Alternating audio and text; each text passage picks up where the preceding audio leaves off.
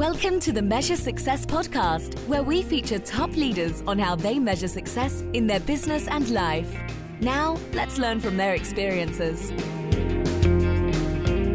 Carl J. Cox here. I'm the host of the Measure Success podcast, where I talk with top leaders about effective strategies that inspire success. This episode is brought to you by 40 Strategy. 40 Strategy inspires leaders to grow their companies from startup to 40 million and beyond by designing world-class strategic plans and help keeping those organizations accountable to actually get it done. If you know of somebody who is doing that strategic planning process and actually wants to get it done the right way for the first time, contact us at 40strategy.com to learn more. With that, I'm very excited to talk about our guest today, Antoni Lassinai. I think we got that right, Antoni. Well, you'll correct us when you start talking here in a moment. He is an international keynote speaker, a workplace communication expert at the crosspoint of conscious leadership, customer focus, and employee engagement. He was also nominated at the International Speaker of the Year in Finland in 2022. In 2019, he came in third place at the Swedish Championship of Storytelling. And he also been voted one of the most popular speakers in Sweden in the last 4 years. His TEDx talk has been an inspiration to more than 200,000 viewers. He's an author and co-author of 13 books on communication, a regular columnist at leadership magazines, and is interviewed on national TV and media. Antoni, welcome to the Measure Success podcast. You know, when you say all that, it sounds really impressive. Well, it's because it is very impressive, Antoni. We don't take, I don't think I told you this, but we don't take slackers on the Measure Success podcast. So you fit right within our people we love to talk with. Antoni, tell us a little bit more what you do on a regular basis. You know, what drives the impact you make in the world? You know, if I go to my own mission, it's super simple. I just want people to get along. Because if they get along, you know, good people get along, they will collaborate better, they will get better results. And hopefully I'm part of at least creating airbags to the future. You know, when this is recorded, we're in a kind of challenging, difficult place with wars going on and you know, the downturn of economy and the climate and all of those things, right? So if I can help more people feel that kind of inner drive and collaboration and innovation, you know, hopefully I can be part of some sort of solution. So that's what I do. And you already mentioned, you know, my cross point of leadership and customer communication and also employee engagement. I call all of that workplace communication. And my background is in sales and marketing from the start in IT and telecom companies, but I left that corporate hotshot career back in 2006 because I said, I want to do the things that I thrive doing only. No more internal politics, no more things like that. You know, I just want to do what I think I'm best at and that gives me energy and where I can contribute the best to the world as well. So that's what I'm doing. So I've been coaching leaders and teams around the world ever since. So Tony, what's the number one reason why people don't get along? Hidden agendas, misunderstandings, the fact that they don't have common goals, common values, some idea that if I don't share knowledge, I have power. It's all sorts of things, but mainly it's actually misunderstandings. We think that everybody act and think and communicate like we do, and people don't. And the fact that we're not even curious sometimes, and we just decide that my way is the right way. So that's what I want to treat people the way I want to be treated, which is not necessarily true because you want to communicate to other people the way they want to be communicated with, which is a big difference. So it's all sorts of things when it comes to lack of empathy, lack of clarity, things like that. So I think you hit something important there of, like, once again, there's that golden rule of treating people how you want to be treated. But what you were saying there is something more important. It's treating or communicating with other people in the way that they want to be communicated, right? Because when we understand that, we're much more likely to gain connection. Because I was fortunate enough early in my career to be taught certain things of, if somebody is saying things like, I see, you should say things in a visual nature. If they're saying I hear, you say it in an audio type nature. If they say touch, you want to like give things a feeling, right? That's one just small element of communication.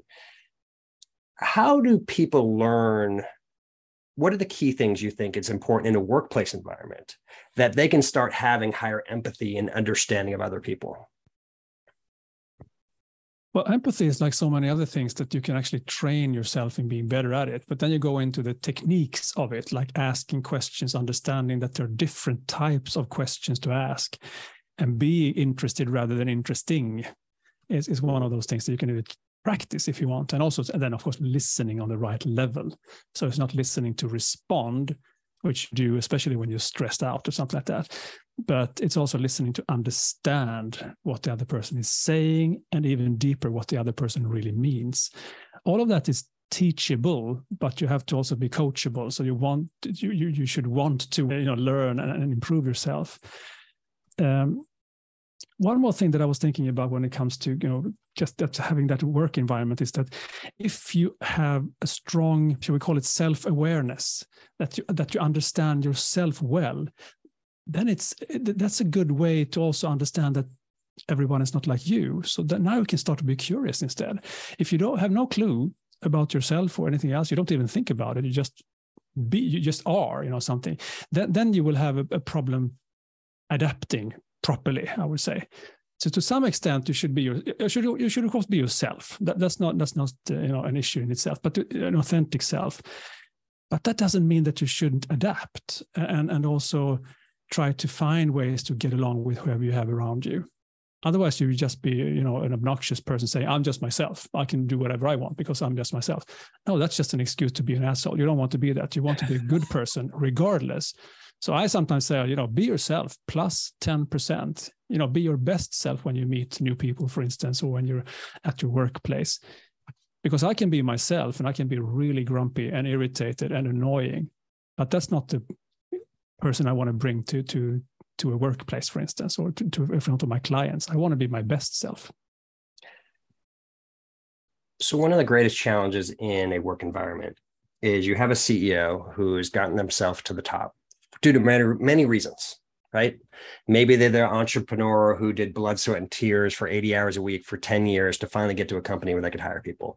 Or perhaps they were the prodigal son who picked up the heir to the throne, so to speak, of a company that they picked up. Or perhaps it was the NBA, right, who did all the right things and finally got to the top. And then all of a sudden they feel like everyone should just do what I say. How do you help this group of people for different reasons, right? Each of them have acquired this position of leadership due to certain reasons. But how do you get them to see it doesn't really necessarily matter what you're saying to get engagement? I often talk about the 3 communicative superpowers, and if you have them, you will influence more people, you will get along better, you will deepen your relationships. And those are energy, empathy, and clarity. So energy is about people around you believing that you believe. Why should they believe if you don't? That's mostly visible in your body language and in your voice and so on, the nonverbal communication. And then you have empathy, being there to understand people. People feel that you understand them. Your coworkers feel that you really are curious and present. And then you have clarity, which is, of course, is for them to understand you. So you need all of them. And getting to that managing director position or CEO or CXO or VP or something like that often requires you to be good at something. Perhaps all 3, but not normally. You're probably good at some part of it. But empathy is probably one of those things that got you to that position. Often, not always. You can just inherit the whole thing, as you said. But often you have empathy when you want to get to that position. And empathy for me is the strongest of the 3 superpowers when it comes to priority. Unless you have that, how can you make yourself understood? You need to understand first, right? But it's also the most fragile of the superpower. So as soon as you feel entitled to a lot of things, I am now the boss, so I want the corner office, I want the best parking space, you should just listen to what I say, you are now my minions, all of that command and control thing going on, you lose empathy. So the thing that perhaps got you to that position of power is now gone. So now people are perhaps dragging their feet because they don't like you anymore. They don't, if you're not empathetic, why should they care? And studies have shown that if you have an executive with high perceived empathy, you will have about 70% of your workforce being engaged or highly engaged, compared to only 15 to 30%. And engagement in this case, engagement being, motivated at work, is the key factor for getting people to perform well, to get to that 10x or whatever. Engagement is the factor to get that performance and thereby the results. And for me, I see a super clear link between communication, engagement, and performance. So you want the performance to get the results. Well, then you need people to be engaged. If you want them to be engaged, you should have high empathy, high clarity, and high energy. If you lose out on empathy, you would just be a dominant, arrogant, superior person who nobody likes anymore. And why should they care then? Then you're just their boss and they will listen to you because they have to instead of because they want to, which of course is one of the difference between a manager and a leader. So if you're on that top-notch position, if you don't show leadership skills, which means that you serve some sort of higher cause and you invite people to join you on that cause, and you also help them with whatever you can to make sure that they are taken care of, either by you or by your sub-managers, make sure that journey is on. You're not a leader anymore. People don't follow you because they want to. They do it because they have to. And I expose this. I talk about this in different ways. In my keynotes, for instance, when I'm out there, or if I have, communication skills training with executives, those are the things I mention. So you mentioned something in there I want to pull a string on. And it's this concept of you finally make it to the top. And you maybe have a tradition in your organization where there is a parking spot at the front that says CEO or president. While there's other organizations where the CEO is walking from the farthest back spot in the parking lot and walks into work, walks all the way through and then walks through the organization. Without me making an assumption here, it sounds pretty obvious when I just make that statement out loud, but what is the impact? What does the nonverbal communication say there, right? In those two different positions of just the parking spot? Well, everything about you will communicate. Everything about whichever CEO or whichever executive or manager you have around you, or even employees, everything communicates, everything. So what you say, how you sound, how you look, how you listen, how you act, how you dress yourself, everything communicates. And if you're an executive, you communicate on a higher level. So you send signals all the time. So that is a clear signal. I have this parking spot because I'm the most important person in this company. I've earned it somehow, and now I'm entitled to it. Whether if you have the parking space somewhere else, let's use that as a good analogy at least. It's more like the Simon Sinek leaders eat last type of mentality that you have in that case, right? And can I tell a story about this? Can I share a memory? Please do. Yes. So I was in the telecoms business back in the late 90s, beginning of the 2000s. And the infrastructure suppliers went through some sort of crisis at the time because every operator bought 3G licenses. So they spent all their money on auctions to get those licenses so they can provide mobile data. And of course, they can just sit still because they got new, revenue coming in all the time because of people subscribing, right? So they had money coming in, no problem. But I was in the supplier areas. I was in the company called Ericsson at the time.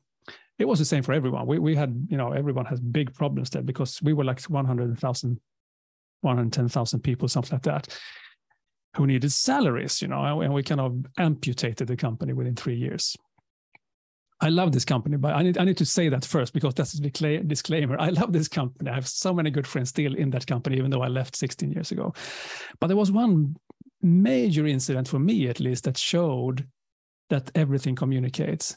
And the first thing they did when we had this, huge financial crisis, what they took away all the fruit baskets around the whole company, which was like a symbol, but also made sense. We're firing people right now. We're laying off people. Let's do whatever we can. We don't need the company to buy us bananas and apples. We can do it ourselves. Simple thing. But then I went to this executive floor for some reason. I can't remember. I wasn't an executive myself at the time. And there you saw the fruit baskets all over the place. Oh, no. So it was like, so they are more important than I am. So if I'm on that level, then I can keep my bananas and apples. I don't have to pay for it.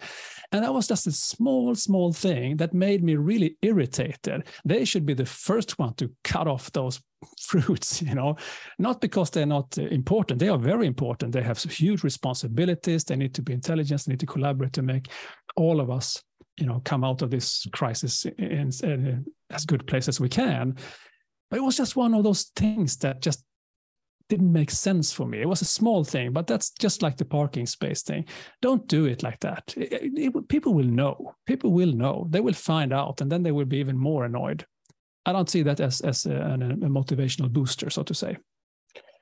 It's funny you brought up that particular story. I was with a company, and just actually a few weeks back, I had posted on LinkedIn, one of my worst days at work is when I had the unfortunate, my job was saved, but my reward was I got to hand out 200 paychecks to people, and they had lost their jobs. And so one of the worst, clearly one of the worst days I ever had in my life, if not the worst.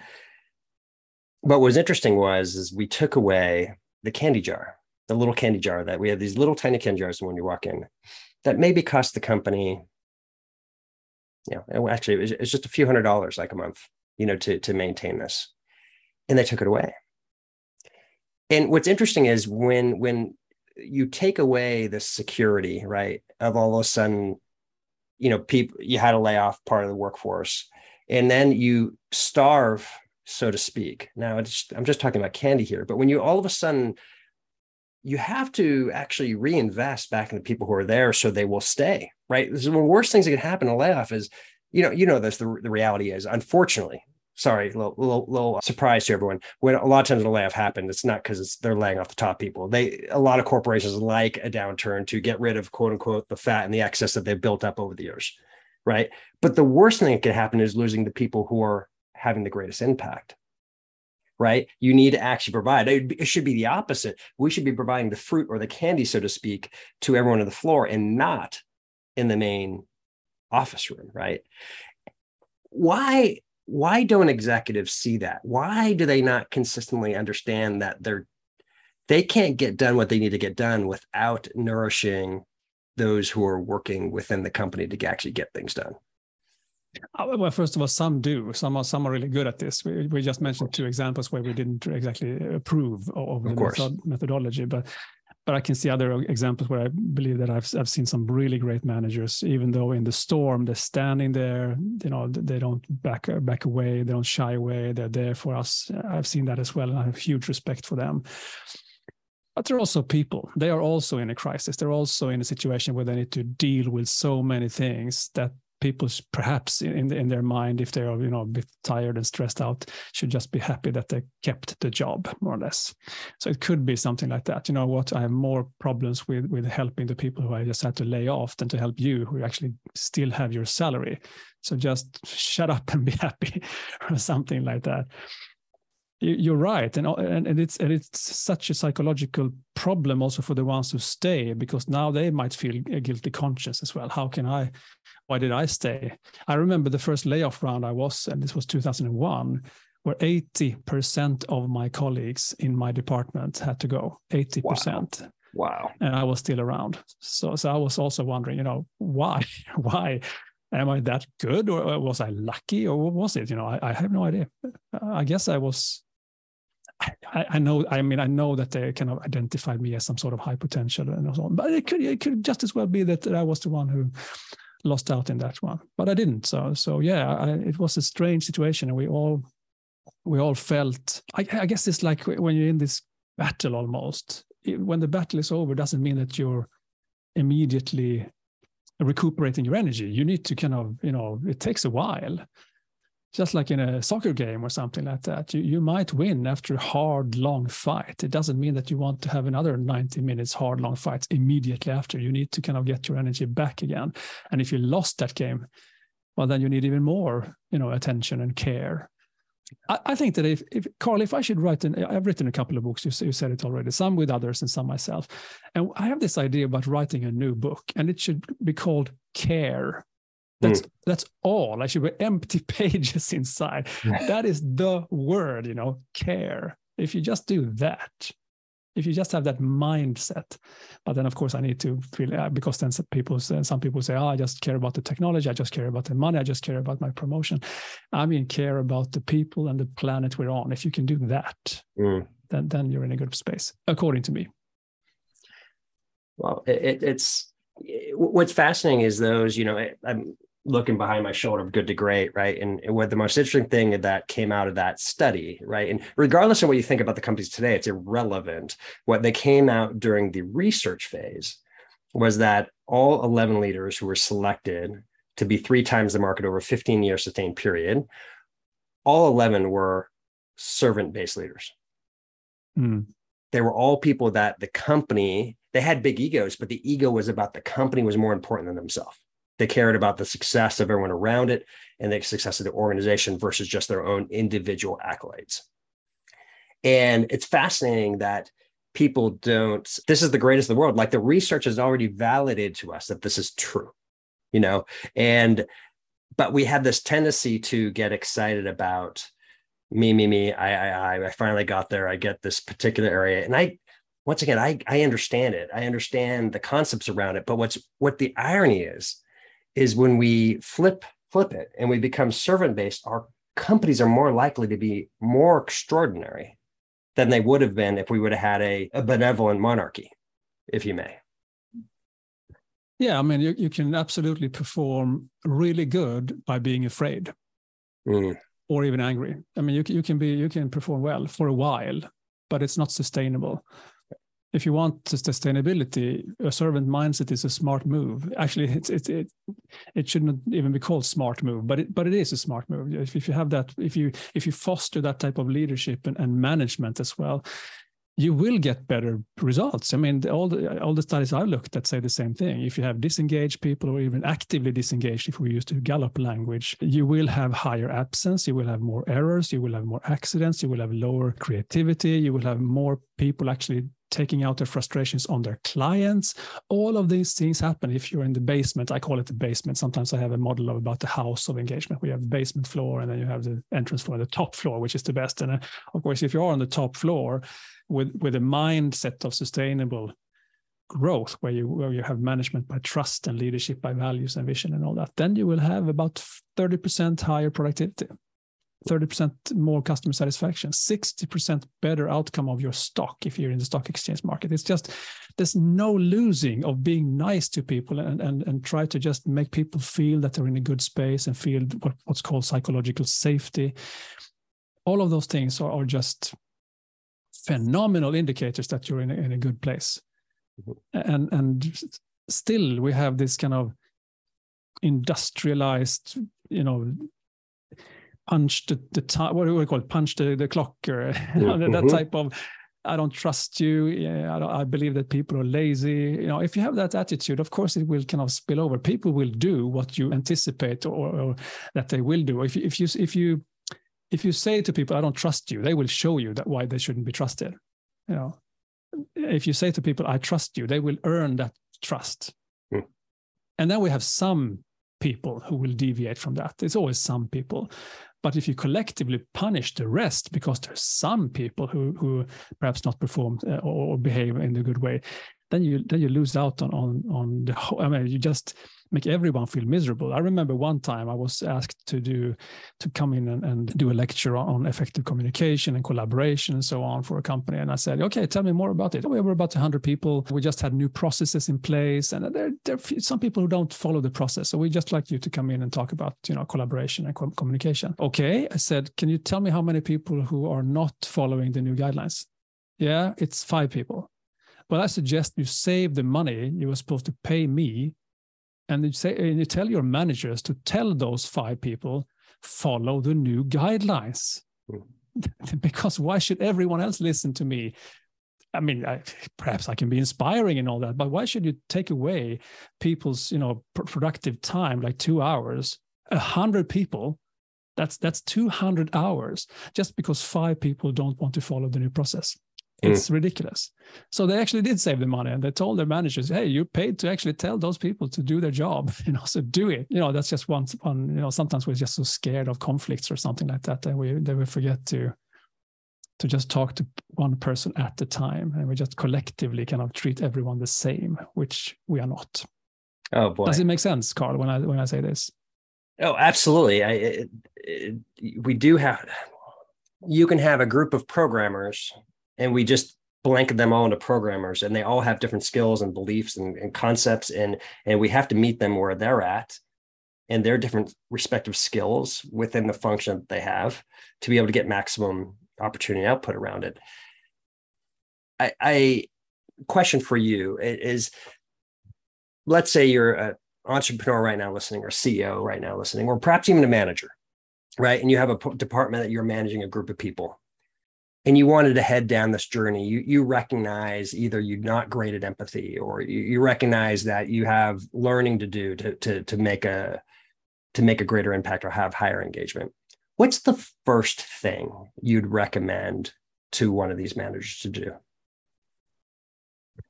Well, if I understand you correctly, they have acknowledged the fact that they are lacking some skills. Yes, that's correct. Okay, yeah, they've identified and they go, you know what, I could do better, right? Even if they're good, even if they're bad, but they realize I can do better at what they're doing. What's that first thing they should do? I don't know if it's the first thing, but to acknowledge it not only to yourself, but also to your peers, showing that vulnerability that I want to improve.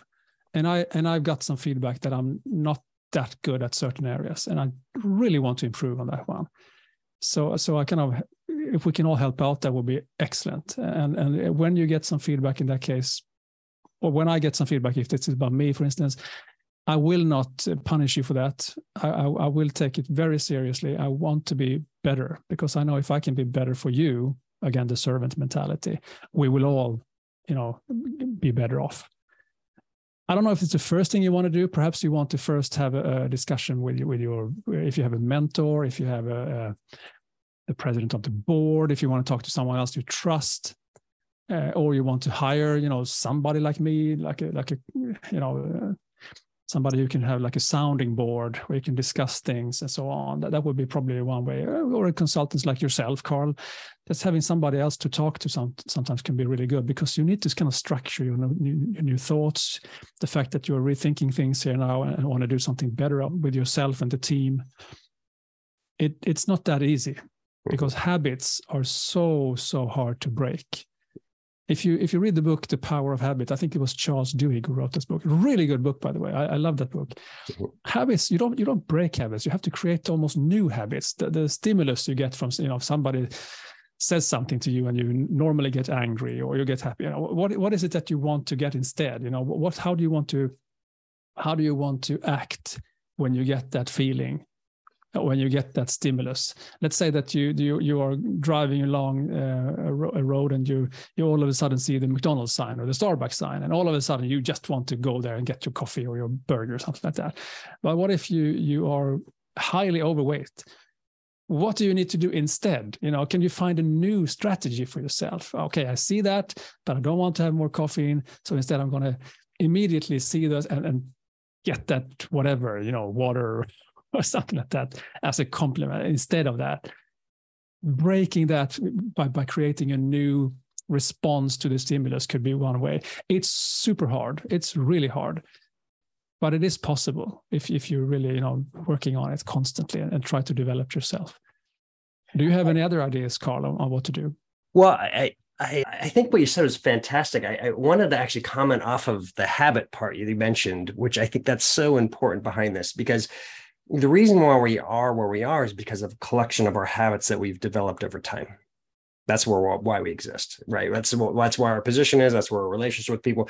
There's a funny thing right now. We're both in the northern latitude. You're further than I am. I'm in Oregon, the United States. You're in Sweden, right? So really high up. Our days get really short in terms of the daylight, right? So the time this recording comes in, actually, matter of fact, is going to be right around the winter solstice when this gets released, and it's super short the day. So if you don't change your habits, you're going to want to go to sleep at 4 p.m, right? Compared to what you were doing maybe at 9 or 10 at night in the summer solstice, right? When it's the longest time of day. So you have to retrain yourself to deal with an environment, right, that's literally changed day and light, darkness and light, and change your habits and for me, in my case, to force myself to stay awake right now, right? Because naturally I'm thinking it's bedtime, right? Because it's getting darker earlier. Yeah, the chemicals in your brain are telling you it's night because it's dark outside. So yeah, sure. Yeah. But if you don't change a habit, you're going to all of a sudden be sleeping 15, 20 hours a day. And that's not healthy either for me. That's too much sleep. Will not work. So what do you do and go towards this? So anyways, I think it's interesting. And I appreciate you bringing up the habits, because I think people confuse habits and discipline. So few people have natural discipline. But what the Great Job of the Power Habit talks about, or Atomic Habits as well, is another great book where both of them respectively are talking about the concept of we have to change and create habits, which then, and this implies also with our communication of people, which is of course where you're an expert at, right? Another thing I just want to reflect upon, you two, I think was really wise, is having a third party to talk with. To believe that all of a sudden we can change our habit and, forgive the pun, but expose our kimono, and just all of a sudden go bare naked on day one, and you haven't done that your whole career, that might be a problem as well, right? So learning to talk with somebody independently that you can trust, that's not going to be communicating to the rest of the company, because when you're at the leadership position, you are alone a bit, and you have to get a trusted advice of how is the best way to communicate, how is the best way to go through these things, so then I can really develop it. So they won't think you're a fraud on day one, right? You're doing it in a way that's thoughtful, and you're going to consistently do the habit, because otherwise you do that one workshop, and if you go away and go back to your old habits, you're going to lose everything that you just did that workshop about. Just like what you were talking about, right? If people aren't doing the work, why waste their time on you or me if they're going to keep on doing the same thing year in and year out? Yeah, you have so many good points here, and I was actually, rethinking my own idea about showing your vulnerability. Perhaps you shouldn't even start there. You should just wait with that and start instead implement a new way of acting first, and see how that will be received, and try to in a smaller, almost like lab group, try to have a new type of attitude of how you listen, for instance, how your empathy is working, or are you unclear? Can you be more clear in that case? Can you find ways, strategies to be, and techniques to be more clear if that's your issue, perhaps that you need to work on a little bit extra, and then take it out to the next step. That could also be one way of doing it. But yeah, having some sort of person or persons perhaps that you can trust. Like for instance, today I had a session with, we call it the quartet, with 4 keynote speakers that meets we meet once a month, around once a month on Zoom. And we share something that we have learned. So every time it's somebody bringing up something that they've learned, they've studied something and went to this, listen to this great podcast or whichever way. And then we just share and help each other. And always in those conversations, we also say, you know what, by the way, can you help me out with this one? I have this situation. Yeah. And it's like a mastermind group.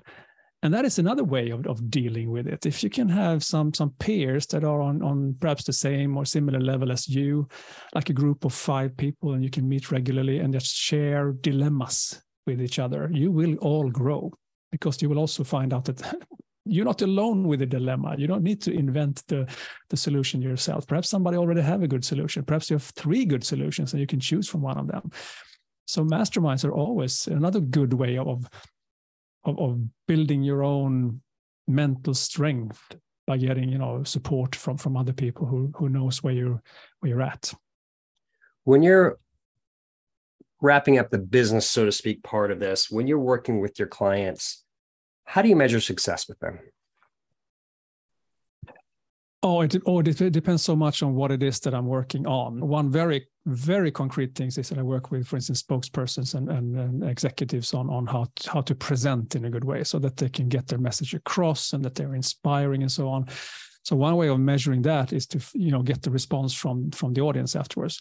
Like for instance, I worked with one general manager in Japan, and he said that nobody really remembers what I say afterwards, and it's just, I'm there, I'm trying, but I have my slides and it just doesn't work.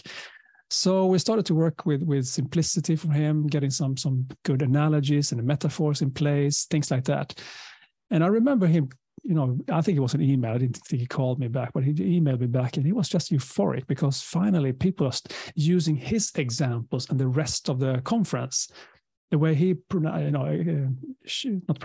expressed this, the way he's, expressed his ideas, all of a sudden makes sense to people. They resonate with them. So that's one way of measuring success when I work with them. That is a very specific case, so to say. But it could also be this, like the real estate company I worked with. Now they had some problems with their clients, the tenants. They were just having a bad situation. Nobody wanted to talk to each other. And then we talked a lot about building trust via empathy. So we worked on that for a while. And again, getting that email back saying, hey, they like us again. The only thing we did was to ask them 2-3 more questions and listen to what they say. And now all of a sudden we have a much better dialogue. We can do much more together. And that's it. So as you can hear, I don't have a structured way of always having evaluation sheets and things like that, which I kind of lack. I lack some structure myself. That's one of my flaws. I could be so much better at having case studies after case studies where I can show, the progress in profit or in other ways. I'm not very good at that. I know that I make a difference because they tell me to, but I haven't been focused enough to also go all the way to show them, this is the definite percentage that you got out from it. I have some of those studies, but not that many. Yeah, I think that I think you need to coach me on that one, so I can get better. We have an opportunity, Anthony. So let's go to the personal side a bit. You are a busy person. You move around. I loved it earlier in our conversation. You were talking about you play football to the rest of the world, soccer here in the United States when you were younger. I did, yes. Yeah. What do you do today what habits have you created and maintained so you can perform your best? On a personal level? Mm-hmm. Okay, and it can also apply to the business, but like, what are you doing on a personal level to help make sure you can perform your best? I have a couple of things that I do. I exercise. And not only exercise, I have a goal each year on how many times I should exercise. And then I just log it. So every time I've been out running or going to the gym or doing something else, I log it. So I keep track. I also said to myself, I should be able to run 10 kilometers each summer at one time. So I have one time that I run. I mean, for some people, this is just ridiculous. 10 kilometers is nothing. I am an ultra marathon, whatever runner. I can run 100 kilometers. I can't. So the most I've run ever is a half marathon a number of times, but I don't do it right now. So for me, that's kind of a good goal because then I need to push myself a bit. It's just not something I just do. I need to at least get that exercise going. So there's a lot of physical exercise going on when it comes to those parts. I want to read books. So I have a number of books I want to read each year, not necessarily volume, but a number of selected books that I want to be able to have read. That's another thing I do. I have this crazy thing where every New Year's Day stop eating chips and cheese doodles and candy and things like that up until midsummer. Midsummer is a big holiday in Sweden. So that's like half a year where I just don't eat those things. I eat some cookies sometimes and 1 or 2 ice creams, but I just stop eating all those things. And I do it because I want to get that half year, again, bodily functions working well. It was also because when I did my half marathons, I needed to give myself all the help I can get. And one of those things was to just get rid of those excess kilos or pounds. So that was the thing, but I still do it. I've done it like for 14 years now, the same thing.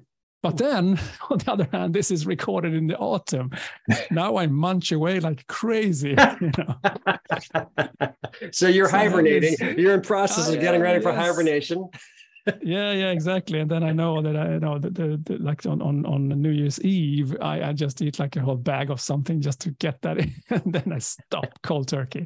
But it's easier for me to stop than to just eat at one day at a time. It's actually harder for me to do it. Once I decided to stop, I can have all the chips and cookies and whatever in my cupboard. Doesn't matter. It can be in the kitchen. I don't eat it because I decided to not eat it. So those are some of the things I do when it comes to my personal goals. I set goals. I set goals and then I follow up on those goals and I really try to reach them. Some of them I don't. It's also the same thing in my own business.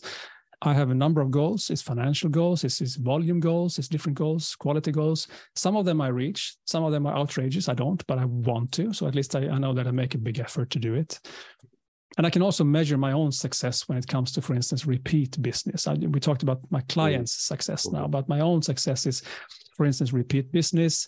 And I'm at that stage where I want to get, if I get more work from somebody who don't know me, meaning that they haven't seen me in action, they haven't seen me on a stage, but they still want to, and perhaps they don't even have a recommendation from somebody who has. It's like on the third or fourth step. If they hire me because of something else, they've seen me on TV, or they've heard about me from somewhere else, or they just Googled and found me and they see my videos, say, oh, I want that guy.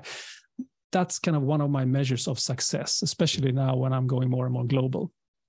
Yeah, I've been doing international work for a long, long time, decades, but I'm going more and more into that space. And that's kind of some of the areas where I can see, I can call it more like an indication or something like that, like a, KPI for me. Yeah. But it's very exciting when it happens.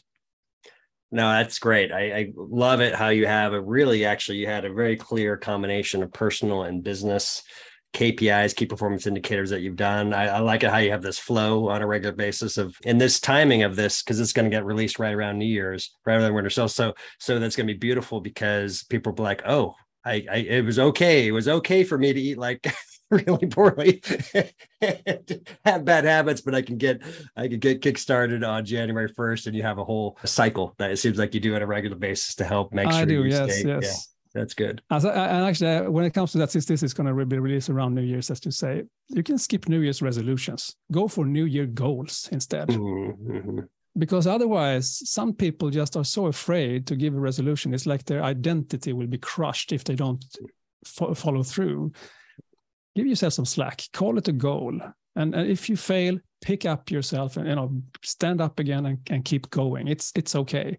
Like, for instance, I have my goals on how many physical exercises I should do per year. But I also had a situation where I had 2 frozen shoulders. I have a problem with my elbow. I got COVID. I will not reach my goal. But should I stop then? Should I stop because it's when we record this is October still, right? Should I just stop? Then I lost 3 months, 2-3 months because I gave up. That will not help me. So of course I'm going to keep on going, even though I might not reach that volume goal that I have, but it's still make me feel better. So I'm going to keep on going anyway, although I might not reach the goal I set this year. What is a book that you'd recommend? Not, of course, there's multiple books where you're going to get to share that you've personally written and been a part of, but what's a book that has influenced you that you like to share to our audience?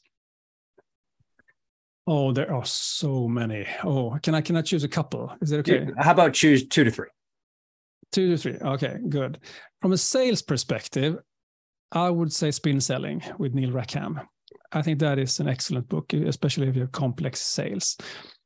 So that's the sales book. If I talk about the planet, here's a book that really inspired me. It's called The Secret Life of Trees. It's an awesome book where trees are kind of portrayed as having personalities, more or less, and how they communicate with each other through fungus in the ground. I just love that. I cannot go into a forest now without thinking about that and just say hi to some of the trees. It's just one of those things. It's incredible.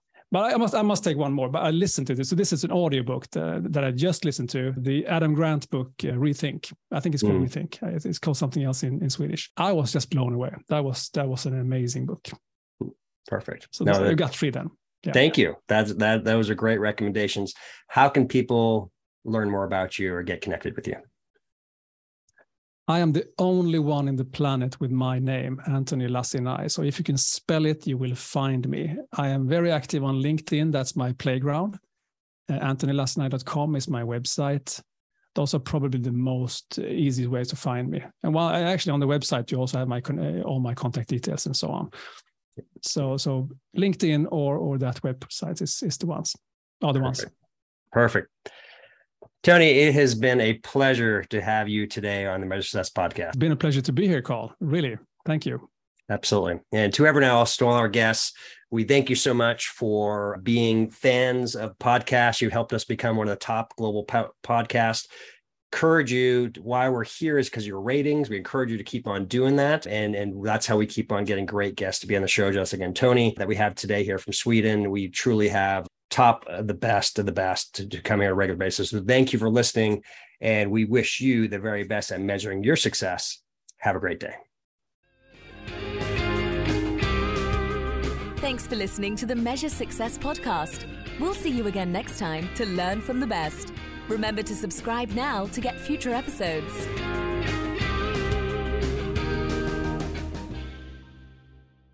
Mother's Day is almost here, and you can get her the most beautiful time-tested gift around, a watch she can wear every day from Movement. Whether your mom is into classic dress watches, rare and refined ceramics, or tried and true bestsellers, Movement has something she'll love. And right now, everything at Movement is up to 50% off site-wide during their Mother's Day sale. A watch is a gift that celebrates all the time you spent with mom, and a Movement watch is even more than that. Movement uses industry-leading materials for their fresh, modern watch designs, from technically complex ceramics to vintage-inspired style, all for an incredible value your wrist and wallet will both love. And with one-size-fits-all convenience and fast free shipping and returns, it's a stress-free shopping experience. Save big on the best Mother's Day gift ever with Movement. Get up to 50% off site-wide during their Mother's Day sale at mvmt.com. Again, that's up to 50% off at mvmt.com.